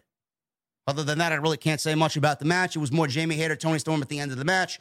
Britt Baker cut a promo at the end of the match saying that Toni Storm is going to lose the championship. She grabbed the mic and said, Toni Storm, while Hayter was beating on Madison Rayne, Storm ran in and knocked Rebel out. And then they brawled with Hayter. Storm locked Hayter into a Texas Cloverleaf, and Baker made the save by hitting Storm with the AEW Women's Championship belt, and they laid Toni Storm out, kind of selling the match for the pay-per-view. Chris Jericho was interviewed. He answered the challenge from earlier in the show. It was Claudio and Bryan Danielson both wanting a shot at Chris Jericho and the Ring of Honor Championship. So this is definitely going to be Jericho's toughest challenge to date. Jericho answered the challenge from earlier in the show from the Blackpool Combat Club. He wanted both Bryan Danielson and Claudio in the same match. To even the odds, Jericho suggested making this three-way a four-way with Sammy Guevara. So Guevara has been with Jericho since day one, whether it's in the Inner Circle, whether it's with the JAS. And when they take out Bryan and Claudio, and it's down to Jericho and Guevara, he says, I expect you to do the right thing, my little buddy. And Guevara was like, what? So we got a fatal four-way at Full Gears. Jericho versus Sammy Guevara versus Claudio versus Bryan for the Ring of Honor World Heavyweight Championship. Should be interesting. Should be very interesting. Definitely an unpredictable situation there. But I do kind of feel, part of me does feel like they're beating the same drum over and over and over again, and they're running around in circles with this Ring of Honor shit and with this Blackpool Combat Club and JAS shit. I feel like they don't know where else to go. I just feel like they're just keeping it involved and keeping it going because they don't know anything else or anything else where they want to go. They don't have anything planned, which I don't want to feel that way, but regardless of how I feel, I think the match should be great. And I'm just glad that Bryan and Claudio are on the pay-per-view. Ricky Starks, he came to the ring and cut a promo. Basically, this was a very good promo by Ricky Starks. More Ricky Starks. We got Ricky Starks on TV because the fans have been very volatile online wanting Ricky Starks. He even mentioned the only reason why I'm here is because people have been wanting me on social media to be included in the show, and I decided to show up tonight. So Tony Khan listened to the AEW fan base and gave us Ricky Starks. Basically, this was all about Ricky Starks entering the Eliminator Tournament, and he's going to be going into the Eliminator Tournament, vowing to become the number one contender for the AEW World title against either Jon Moxley or MJF, whoever comes out of that championship match. And the tournament is as follows. We got Ethan Page, not Hangman Page, Ethan Page versus Eddie Kingston. That's happening on Dynamite Wednesday. We got Bandito and Roosh. That should be a tremendous match. Bandito is signed with AEW. Bandito and Roosh Friday on Rampage. Lance Archer and Ricky Starks. That's happening on Rampage Friday. It looks like Ricky Starks is going to get one over on Lance Archer. I don't know why they would promote him on this show, give him that spot to cut a promo, and then have him lose. Then we got Brian Cage and Dante Martin. So I could see, these are the brackets. This is one side, and this is the other side. So we got Page and Kingston, Bandito and Roosh on one side. I could see Ethan Page winning this match. I think Ethan Page is going to win this match, and I think we're going to get Bandito winning that match. So we're going to have Bandito versus Ethan Page. I think that's going to be a great match. And then Lance Archer versus Ricky Starks. I think Ricky Starks is going to win. And then we got Brian Cage versus Dante Martin. I could see Dante Martin beating Brian Cage. But I think Tony Khan is going to go with Brian Cage and Ricky Starks because they were in Team Taz, and I think that dynamic works a little bit better with Ricky Starks beating Brian Cage. So I think we're going to get Ricky Starks and Brian Cage in the semifinals, and Ricky Starks is going to end up in the final, I think, with Ethan Page. And I think we're going to get a really good match at the pay-per-view. I think Ethan Page really deserves a spot to show what he's made of. And I think being in there with Ricky Starks on Full Gear at the pay-per-view should be good. Bandito, I mean, it's going to be very difficult to see Bandito lose after coming on in. He did lose to Jericho, but now he's all elite. I would love to see Bandito versus Ricky Starks. I think that would be tremendous. That's more of a pay-per-view match to me. That's more of a match on pay-per-view I'd like to see over an Ethan Page. But I think if we're talking about who deserves it more, I mean, Bandito just got here. Ethan Page is tremendous. Let's get Ethan Page on pay-per-view and put him in there against Ricky Starks. That's just me. But we'll see how it plays out. And in the main event, I mean, this Ring of Honor shit's got to go, man. I said this on social media with Jesse, and I talked about it on Wednesday. The Ring of Honor stuff is really dampening Dynamite. It's dampening the overall AEW product. We got another Ring of Honor main event. This went 9 minutes. Most of it happened in the commercial break. Samoa Joe and Wardlow defeated the Gates of Agony with Prince Nana. And this was basically, just a showcase for Wardlow and Samoa Joe. And then Will Hobbs coming out at the end of the match, motioning to his belt, right, to his waist. He wants the world title. He wants the TNT title from Wardlow. And we're going to get that match more than likely at Full Gear. I mean, is that wise of Tony Khan to do that match at Full Gear? I mean, there's no build to it. It's just this, and he came out and attacked Wardlow on Dynamite. So you're going to put Will Hobbs, you're going to put Powerhouse Hobbs in a match with Wardlow. Is that going to be too soon? Do we see Wardlow losing the championship right now? He has done nothing with the championship. Why would you waste a potential mega feud over the TNT title just to fill out a pay-per-view card with Will Hobbs and Powerhouse Hobbs and Wardlow? I don't get it. So if Wardlow beats Powerhouse Hobbs, why? What are we doing? Where does Powerhouse Hobbs go from there? He goes right back to the back of the line. He goes right back into obscurity. I honestly think Tony Khan is making these rash decisions because the fans are asking, where's Ricky Starks? Where's Miro? Where's Powerhouse Hobbs? Guys like that on the show. So he's giving it to us. He's giving us these guys. And then it's like, why? In these spots that don't make sense. There's no build. There's no longevity. You're putting them in spots that are really going to not be good for those guys who we want to see success from. We want to see them be successful. We can't take the title off Wardlow. We can't. Unless we are, and you're going to deem Wardlow a failure. And then where does Wardlow go? Who does he feud with? It's not a good look, man. Not a good look.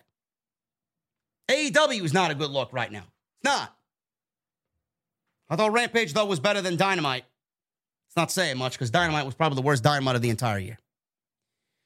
Anyway, guys, I appreciate you hanging out tonight. We're going to go over the Super Chats in just a second. Remember, hit that thumbs up, man. Hit that thumbs up.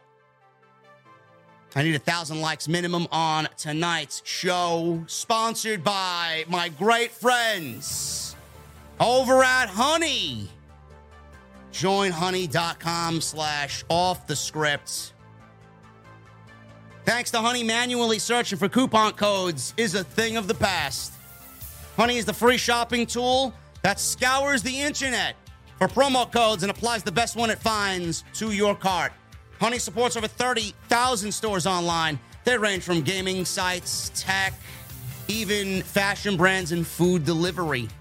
Now imagine you're shopping online at one of your favorite websites. And when you go to check out and you got your cart filled up the honey button's going to drop down, and all you're going to have to do is click. One click of a mouse, apply coupons. You're going to wait a few seconds. Honey's going to search the internet for coupons that it finds for that site. If Honey finds a working coupon for that site, you're going to watch the prices drop, and you're going to save a ton of money using Honey. Now, I buy everything I need for I always mention my cats because they're one of the most important things in my life. Bailey, Bacardi, toys, food, cat beds, cat trees, no matter what, man. Off my favorite sites, I usually go and buy my fur babies whatever they need to be happy. And I saved a lot of money making them happy using Honey, man, no matter what it is for. Love it. Honey's found over 17 million members, over $2 billion in savings. And if you don't already have Honey, you could straight up be missing out. Why would you want to miss out? It's free. It installs in seconds. And by getting it, not only are you saving money for yourself, but you're doing me a solid and supporting Off the Script. And I never recommend. You guys know this about me, man. I'd never recommend anything I don't use. Get Honey for free. Join honey.com/offthescript. And I want to thank them once again for sponsoring the podcast right here on Off the Script. Let's get into the Super Chats, guys. Appreciate you guys showing love and support this week. Tony Brown with a $4.99 Super Chat. He said, meat was served. Telling you, man, AEW's got the grade A prime meat. Absolutely. Derek Anawai with a 99-cent Super Chat. He leaves me a frightened, scared emoji. And then he says, in a $2 Super Chat, I love you, Oos. Derek, shout out to you, brother. Derek is always very oosy to the OTS family. Not today, Jay, with a $4.99 Super Chat. Do you believe with Vince and the investigation being over, do you believe he comes back to take control of WWE? Absolutely not. Not at all. They made him a deal. He cost the company $19.4 million. We'll drop the investigation if you stay the fuck away. Goodbye. I have nothing more to add about Vince McMahon, bro. He's dead to me. Goodbye. Drizzy Drew with a $4.99. With Jamie, I think she gets crowned champion next year. Setting Britt to drop it to her at the UK Stadium show next year. That's why they are holding off. So you think Britt is going to take the title from Toni Storm? First of all, we need to set up and plant seeds for that to happen. I don't know when the UK show is going to happen next year. I think they may do it at the stadium that TK owns for his soccer team out there. We got to set the tone, though. We have to have Britt cost Jamie accidentally the championship on Full Gear. So we need to set the table for that to be a thing. And we need to start building frustration between Jamie Hayter and Britt Baker going into that show because it's long overdue, to be quite honest with you. But I could see that happening. Joseph Taylor with a $7 Super Chat. I want Ricky Starks versus Bandito in the finals. I think that could be an awesome classic match. Likewise, Joseph Taylor, I think we may actually end up getting that, though Ethan Page, I think, deserves a shot. Nicholas, thank you for the new membership, brother. Jamarcus Shaw with a new member. Thank you, guys. What are you drinking tonight? Cheers.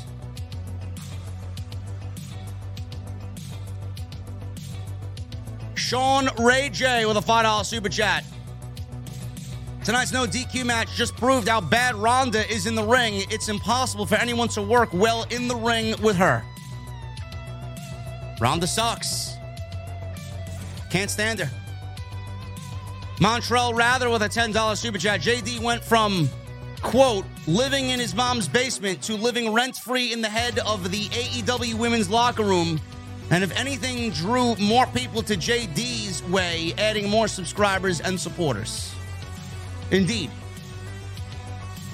I posted a clip online today from something that someone sent me, man. There was this podcast called The 10 Counts. It literally took me 10 seconds to clip off how fucking absolutely nauseating this clip was. This guy sounded like, oh my God, Jade! Jade, is so great for you to be here on my podcast! He sounded fucking absolutely nauseating. And then Jade, in the typical Jade Cargill fashion, the stereotypical Jade Cargill fashion, she went from criticizing me about criticizing her match. I criticized her match, so she criticized me in my podcast and said I can't do a pull-up, right? And I'm a mark, and I live in my mother's basement. Then she goes on this guy's podcast and says, you know, we work in a business where we have to take criticism. If you can't take criticism, you know, blah, blah, blah, blah, blah. We have to take criticism very well. Meanwhile, she didn't take criticism very well because the whole fucking reason why everything started was because of her tweet.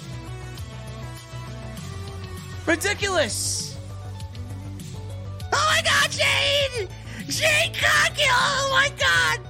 You're the leader of the locker room. It's so great that you're here.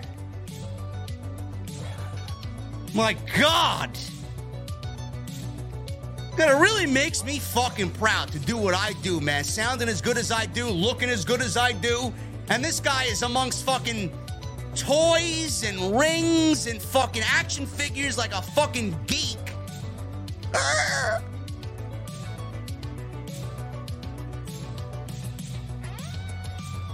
Willie Goat, new membership. Willie Goat, what are you drinking, brother? The one called Sash with a $99.99 super chat. Say JD's dropping a gift to prove my points. It's a hologram. What the fuck happened here, bro? You gotta let me know. You gotta let me know. Appreciate the $99.99, brother. That's a lot of money, man. Thank you so much. BJ LJ with a new membership. Thank you, man. Sash with 4 months. So not only does he donate a hundo, he is 4 months now. You were also great on that Dr. Evil Genius show. I knew a little bit about your early COD days, but yesterday you opened up and it was cool. Well, Genius is one of my guys, man, so whenever he needs me for something, I'll be there. And that was a good time. Really good time. Hologram, I'm happy to hear that, bro. You squashed it. That's good, man. Lord Jake Coyle with a 2 in UK. Liv Morgan doesn't seem like a good actor to me. That may be it. That may be it, man. I don't know. There's something off about Liv Morgan. I don't know what it is, but it's not really,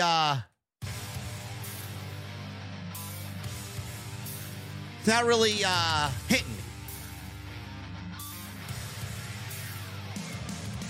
Heisenberg, 4 months. JD's the one who knocks. Thank you, Heisenberg, for 4 months, man. Happy to have you, bro.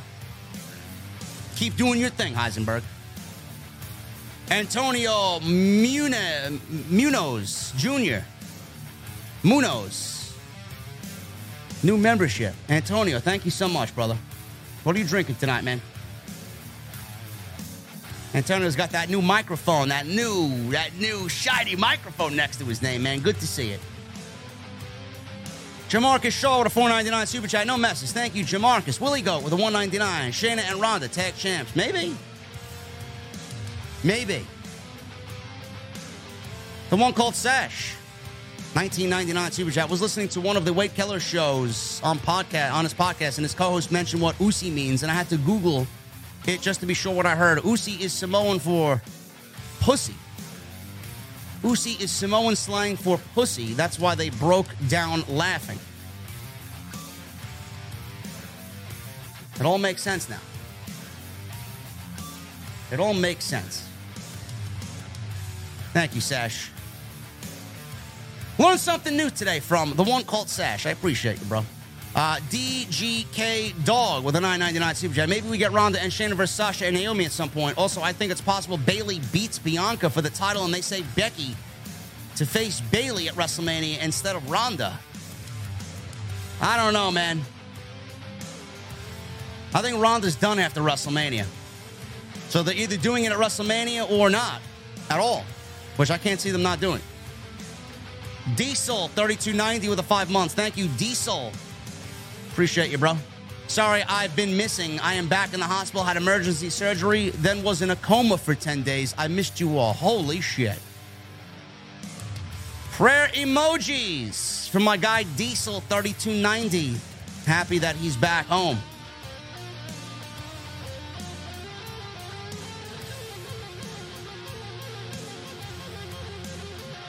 Don Fanucci with a $10 super chat. Hey, JD, you're my favorite wrestling podcast in the whole damn IWC. Cheers to the entire OTS family. Drinking on some craft stout with tahini, tangerine, and chocolate flavors. OTS for life. That sounds delicious. Don Fanucci, you got some good taste, brother. Thank you so much, man. Isaac Smith with a $2 super chat. What's your cat's names? Mine are Bud and Jim. Mine are Bailey and Bacardi. Got to keep with the cold beverage theme in this household. Sarit Mohanty with a 179 in his currency and leaves no message. But then he leaves a follow-up 179 and says, JD, my fave, wish you can become play-by-play for Monday Night Raw. Yeah, never going to happen, Sarit. I'm sorry to disappoint you, bro. And then he says, JD should review Impact instead of Rampage. No. Now, we don't dwell on Impact here, bro. We don't meddle in Impact here. Fightful reviewed Impact last night, man. How many people they had watching their Fightful live stream? 70? Fuck out of here, man. Fucking geeks over there. Daniel Rodriguez with a $4.99.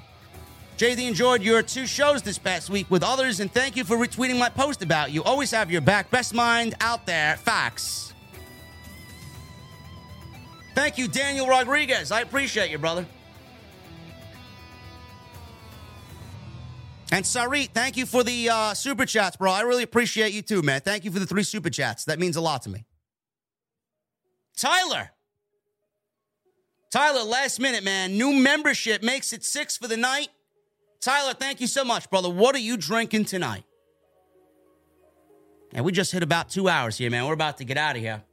I appreciate you guys. I will be setting the live stream up tomorrow morning, man. It would be great if you guys RSVP to the live stream. We are going to do Crown Jewel tomorrow afternoon. I'll be live tweeting. My iPad is ready to go. I'm ready to take some notes, ready to have a good time tomorrow. I'll be live after the show is over, and then I'm going to relax for the rest of the evening, and then I'll see you guys back on Sunday for episode 451 of the podcast. Should be a good time, bro. Good time. Anyway, guys, let me talk to you. Keep an eye out, man. Keep an eye out for my social media. We're going to have brand new exclusive merch that's going to be a limited timed release. I should have a little bit of a teaser on social media this weekend. So keep an eye out for that. Follow me on social media at JDfromNY206. That's Twitter, Instagram, TikTok, and Cameo. Should be great, man. I've never done a limited time release like this, so if you don't get it, it's gone. If you don't get it, you're never going to get it again. Also, make sure you guys go check out all the other content this week. We got a $100 super chat from Furious Nation. Oh, my goodness. What's up, JD? Very good SmackDown tonight. I do agree that Rampage was better than Dynamite this week. And, man, your rant from Wednesday regarding Jade Cargill and Shavir was glorious. Hashtag JD was right. I got Jesse to thank for that, for being one of my best guys, and he really brought a lot of perspective to everybody that you may not have been thinking about. And we even brought more perspective to that with Don Tony, who even brought more to the table about everything. Anyway, guys, check out all that content. It's on the homepage right now, and please go check out that Forbidden Door podcast, man, with Don Tony and JD. Myself and Don Tony had a blast. It's on his channel. Go check it out. And again, hit that thumbs up, guys. I need 1,000 likes minimum. You guys are great. I'll see you tomorrow afternoon for Crown Jewel. I'll be live tweeting. We'll be live on YouTube after the show is over. I need those rock on emojis. I need those guitar emojis. I need those Mustang emojis in the chat. And I need that music on max. Guys, I will see you tomorrow afternoon. Crown Jewel right here on Off the Script. I'll see you guys later.